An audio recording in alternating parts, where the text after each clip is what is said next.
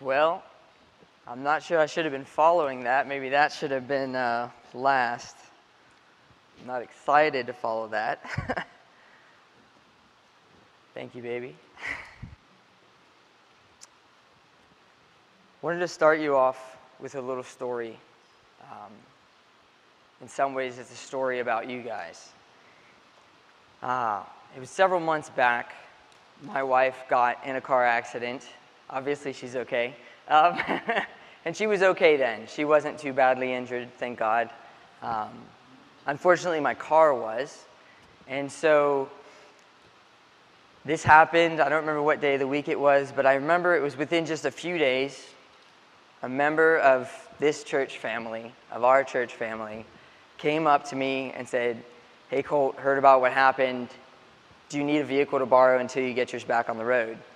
And if you can ask my wife, I don't like asking for favors. I don't feel very comfortable with it. I don't like it. And so this felt like too big of a favor for me. So I quickly said, no, it's okay. It'll be a little bit before I can get my car back on the road. I don't want to do that to you. We'll manage. And he said, "Colt, it's fine." I was honestly hoping he would change his mind because it felt like way too much to me. But he didn't. He said, "No, it's fine. Take it, keep it as long as you need it. It's no problem." To me, that was a great example of love. That was an example of a strong type of a love that I'm not necessarily used to in every church body I've been a part of. And that's the type of love that Juliet and I have experienced here at Old Zion Hill. And we'll never forget that, and we will always be very grateful. And so that's what I want to talk to you about today. I want to talk to you about love.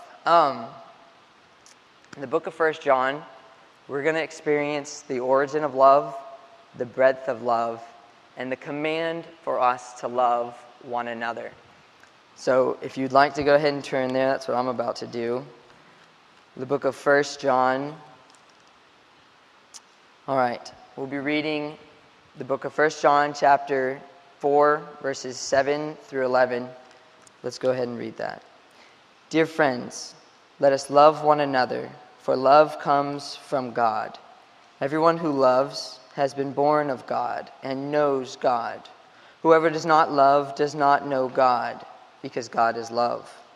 This is how God showed his love among us.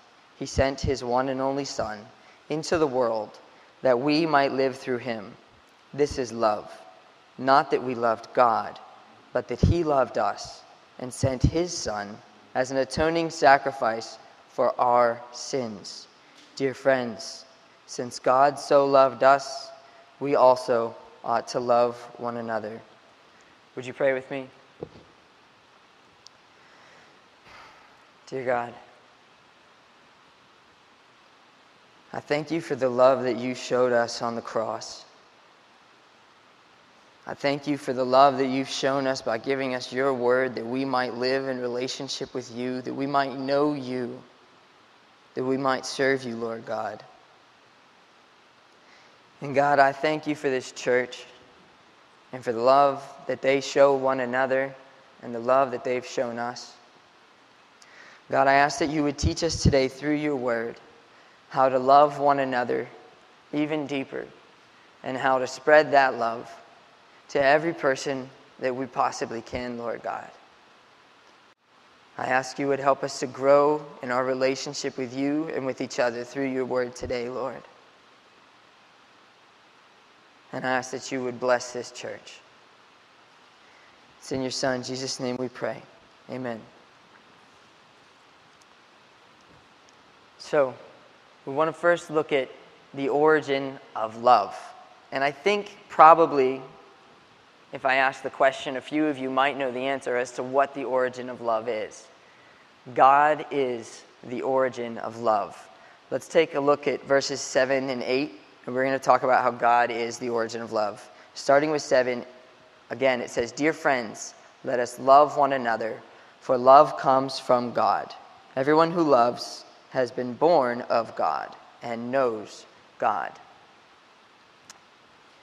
That first part, let us love one another, John is bringing us into the one challenge that Scripture has for you here today, and that is that we ought to love one another. This is one of those things that sometimes is easier said than done. We all know that we're called by Scripture, by God, to love each other, but some days that's really hard. And sometimes one another can make that pretty tough. But sometimes we make it tough for others as well. But we all know that that's what we ought to do. But I don't want to get into that just yet. That will be our final point.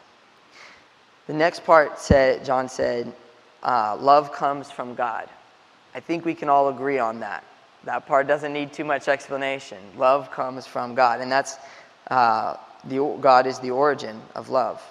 Now this next part, John says something that at first glance could seem kind of controversial if you really think about it.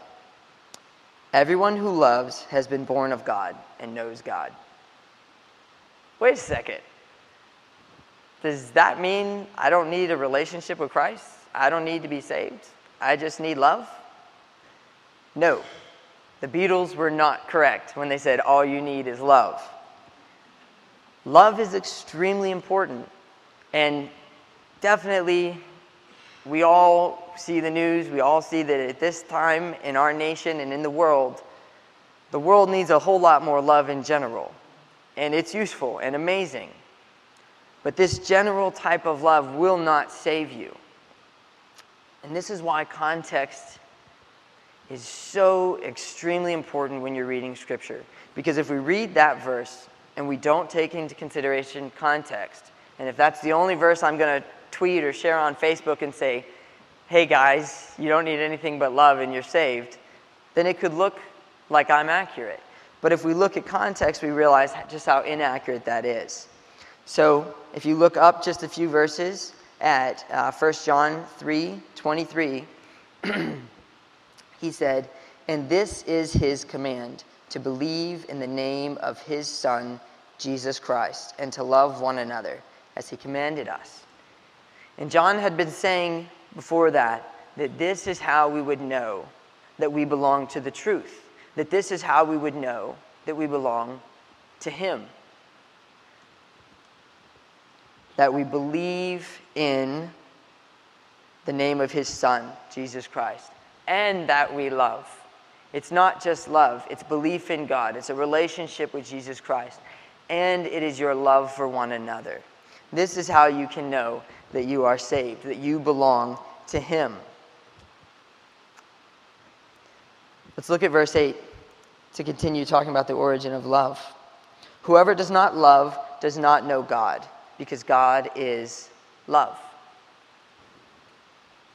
That's a strong statement. I'm going to read it again, because sometimes we just read through stuff and we don't think about it. Whoever does not love does not know God, because God is love. Whoa. This makes sense if you think about the previous part. Whoever does love and does believe in Jesus Christ belongs to God, knows God, is his. This is simply the opposite side of the same coin. It's the inverse of that.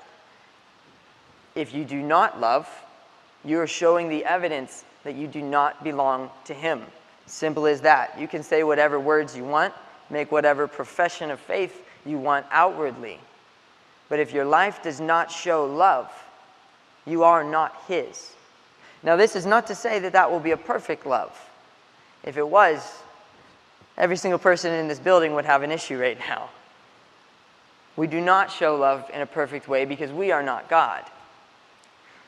But if you think about it, God is love. And when I began my relationship with Christ, the Holy Spirit began to dwell inside of me, literally. And when you think about that and you take that literally, God dwells inside of me. Love dwells inside of me. So how can I have love within me in such a huge way and yet not show love? My lack of love would be evidence that I do not know him and that he does not dwell inside of me. But again, you're not expected to be perfect, just as I'm not expected to be perfect. Christ was the only one who was. But God is the origin of love. And as such, we must understand that when we are blessed, especially when we are blessed by other believers, that is a blessing from God. That is the love of God. I can remember when I was a kid, I experienced that love in a huge way. I think a lot of you know, but I grew up extremely poor. I won't get into all the details, but way below the poverty line. There was a time when I was little where we were homeless. We lived in a van for quite some time. And so we didn't have a lot in the way of finances, and typically Christmas wasn't as much as you would want it to be as a little kid. But to be honest, I don't remember that, because all I remember as far as Christmas from my childhood was this one Christmas where a local church blessed me and my family. They gave us more gifts than I can even recall. I feel as if I was opening gifts literally all day on Christmas. It was the best Christmas I've ever had. And God has given me the blessing of literally feeling as though I only remember that Christmas. So to me, Christmas is amazing, because in my childhood it was amazing. But in reality, it was really just that one. But God blessed me and my 8 siblings and my mother through other believers, through the body of Christ. That's most often how he shows his love, through us, his children. That is our honor, that is our burden, that is our responsibility, that is what we get to do. We get to love one another. So God is the origin of love. And Jesus' death on the cross for your and my sins so that we might be saved is the breadth of love. And when I say the breadth of love, I mean the highest extent at which love can exist. The highest point, the greatest amount of love that is possible, even conceivable, is Jesus' death on the cross. Let's look at verses 9 and 10. This is how God showed his love among us. He sent his one and only Son into the world that we might live through him. This is love. Not that we loved God, but that he loved us and sent his Son as an atoning sacrifice for our sins. There is no greater love than the love that Christ showed us as he died on the cross. Because you see, you hear a lot of great stories of love. You've experienced love, I hope and I pray, and as much or more than I have from other believers, and so you understand that there is a lot of great love in this world. Even those who are not saved know how to love each other greatly, and sometimes do amazing acts that I'm very happy to see, but it has nothing to do with God. But the greatest love was the love that Christ showed us on the cross. You see, because we've all got a lot of mistakes. We've made a lot of mistakes in our past. We all screw up just about every day. But it doesn't matter. Because as Christ hung there on the cross, he looked at each one of us and he said, I love you. I love you. I love you. He's not blaming you. He's not judging you. He's not upset about the fact that you're not perfect. He knows you're not perfect. He loves you anyway. Personally, I've made plenty of mistakes. Each of us has. I come from a background that's not very good. I come from a small town in Pennsylvania. If you didn't know, I'm a northerner. I am. I come from a small town in Pennsylvania where when my dad committed all of the crimes that he did, and when he ended up on the front page of the newspaper every day for about a month, literally every friend I had disowned me. All the parents in the area, and I guess I don't blame them too much. They told their children they weren't allowed to speak to us. They weren't allowed to associate with us. They made an incorrect assumption. They said, those Wagner, whatever you prefer, those kids won't be any different than their dad. They'll be just the same. Trash. Useless. But God didn't care about any of that. God doesn't care about the fact that that's what I come from. God doesn't care about the mistakes that you've made or that your family's made or where you came from. He loves you anyway. And he died on the cross for your sins. And that moment of it showing the highest form of love possible. Because nothing can separate you from him. He loves you anyway. This is how we are to love. Now, don't misunderstand me. You cannot die a sacrificial death and take away the sins of anyone. I don't recommend you try. It will be useless. Only Christ can do that. But you have to understand, when God sent his Son to die on the cross for our sins, he sacrificed the most important thing to him. There was no greater sacrifice that God could have made than that. So my question to you is, do you love sacrificially? Do you give sacrificially of your time, of your talents, of your money, whatever resources it is, whatever things you hold dear?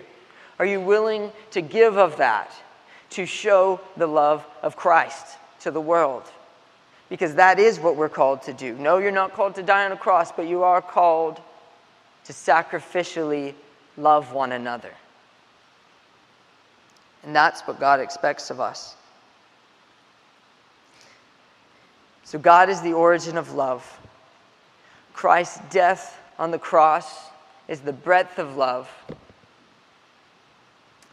And in verse 11, we're going to look at the command for us to go and love one another.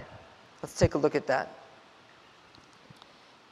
Dear friends, since God so loved us, we also ought to love one another.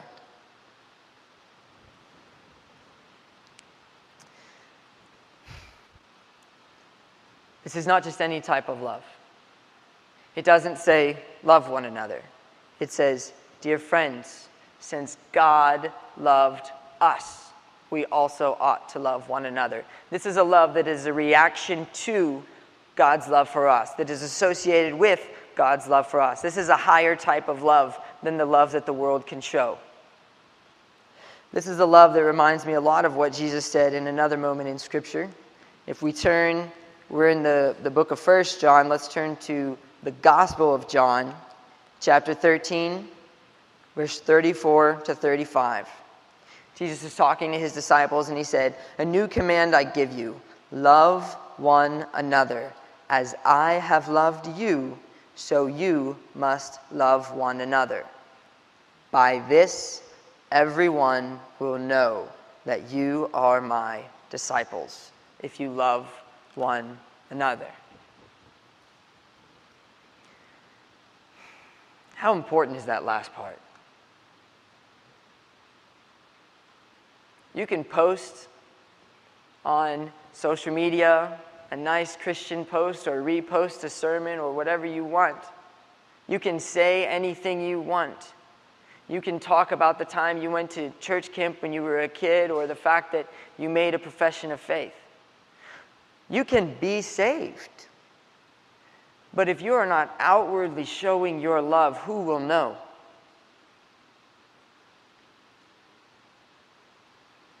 God tells the world about himself through you.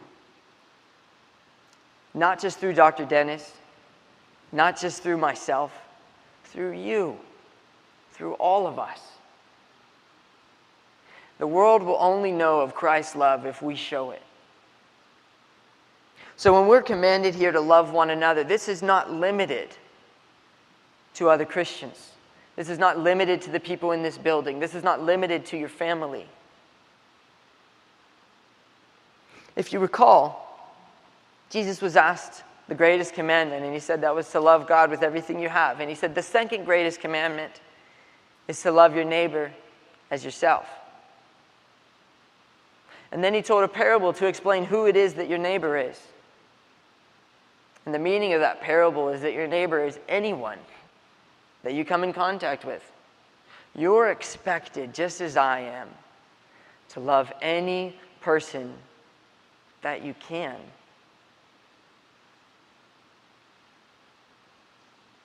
That's a burden and an honor. That's a lot. If you think about the love that which Christ showed, that which God showed when he gave everything, and you think about the fact that we're commanded to love likewise, and we're to love everyone, it can be hard. Because you see, Jesus didn't say right there in the Gospel of John, love everyone who shares the same ideology as you. Love them only if they're Democrat. Love them only if they're Republican. No, that does not matter. He didn't say love everyone except for the people who attack you, who say bad things about you. You can leave them out. No, that does not matter. He didn't say love those who are saved and who are easy to get along with. We are to love the lost and we are to love the saved. It does not matter. Jesus didn't say love them based on their color. If they're the same color as you, perfect. I know that means you get along better. Love them. No, this does not matter. Jesus did not say love them if they're heterosexual. No, it doesn't matter.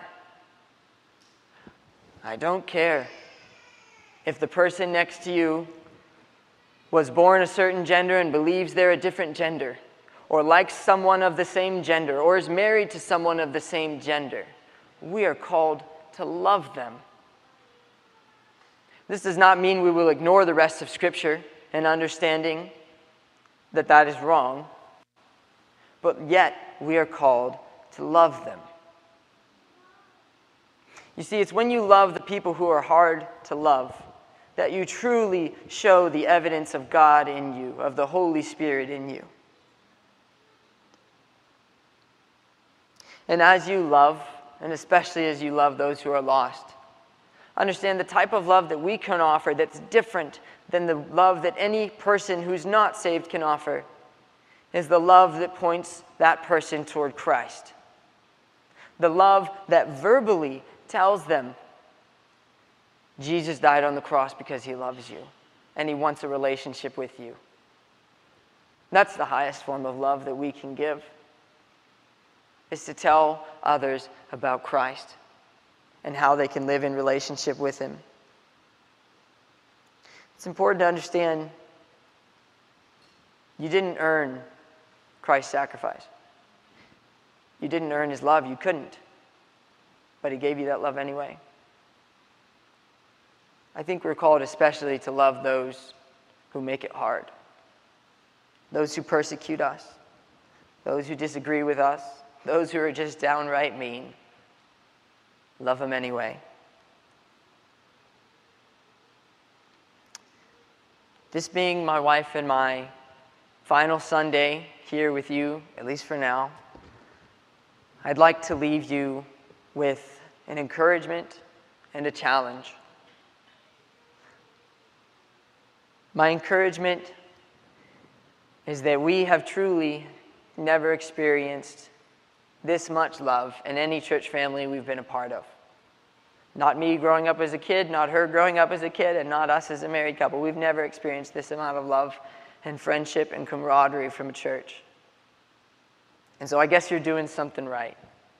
I guess God is doing some good things through you. And for that, we're thankful.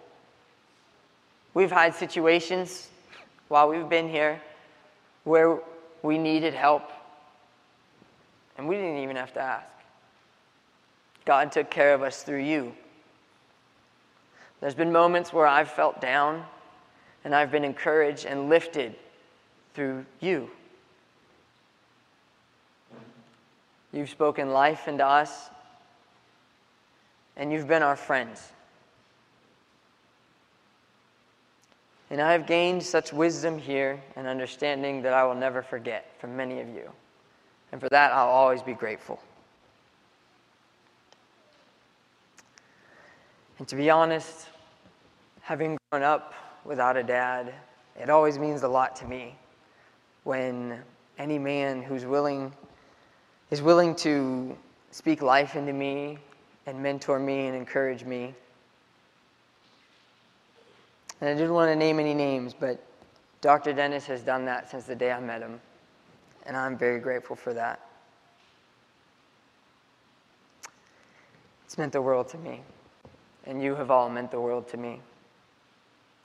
So continue on in the way that you love each other.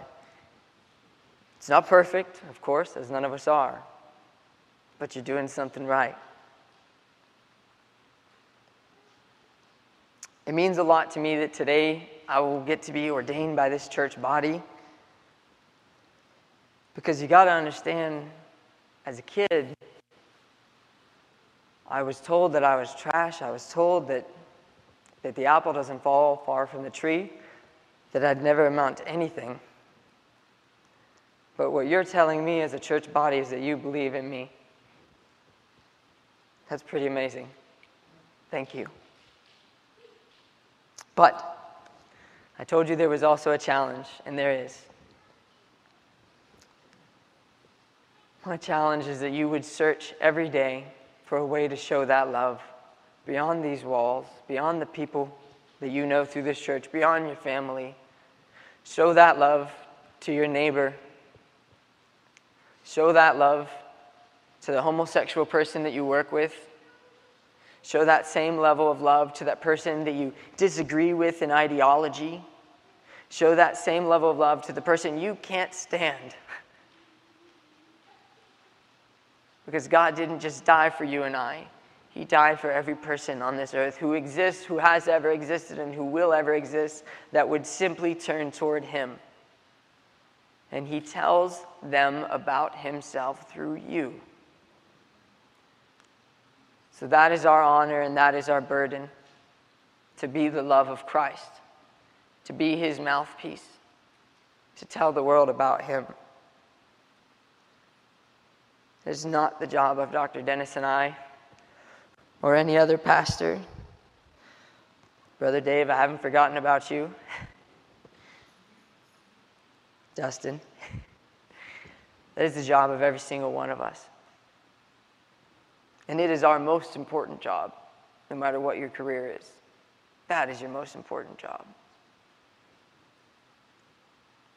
Show that kind of love. So I just want to end by saying, thank you, Old Zion Hill. Thank you for being my church family, our church family. Thank you for blessing us. We've grown here, and I believe firmly that we've been formed here, and that our wisdom that we've gained here will continue for the rest of our lives. Thank you. We love you. Pray with me. Dear God, I thank you so much for this church. I thank you for these people who love you and who love us. God, I just ask that you would encourage them and remind them of the fact that they truly have done a great job in this area of what you call us to. And God, I also ask that at the same time, you'd push them. You'd encourage them to show that love way beyond us, to show that love to everyone that they can, so that at the end of the day, the world might know you, Lord. So at the end of the day, one more might be saved. Allow us here in this church to be the catalyst for that, to be a part of someone coming to know you. Allow us to love in that way, please, Lord God. Thank you for your love. Thank you for your church. It's in your Son, Jesus' name we pray. Amen. Thank you. Amen. Worship team, would you come and lead us? We're going to stand, have a time of invitation. If God has spoken to your heart and the Holy Spirit is leading you to give your life to Christ, to be baptized, to become a follower, this is a time that we would ask you to present yourself and say, this is what God is calling me to do. If you have come to understand that the Lord is placing you in this church and He's speaking to you about moving your membership here and planning your life here, this is the time that we invite you to come. Now, we're not going to linger. We're going to have a long song. We have a fairly short song. So if God's spoken to you, when we start singing, it's time to move and do what He says, okay? Cole, thank you so much. Powerful message. He's going to do pretty good, I think. You know, people look at him and think he's like 15. He's not. He's almost twice 15, aren't you? When's your birthday? December, you'll be 30. Gray hairs right here. I can see them coming. If God has spoken to you, we invite you to step into agreement with God by presenting yourself with what He says. Brother Dave, I'm going to ask you to come. I'm going to put my COVID mask on. You come and share what God is doing in your life and present yourself. And we're going to sing one, unless there's a lot of movement, one through this one time. Thank you.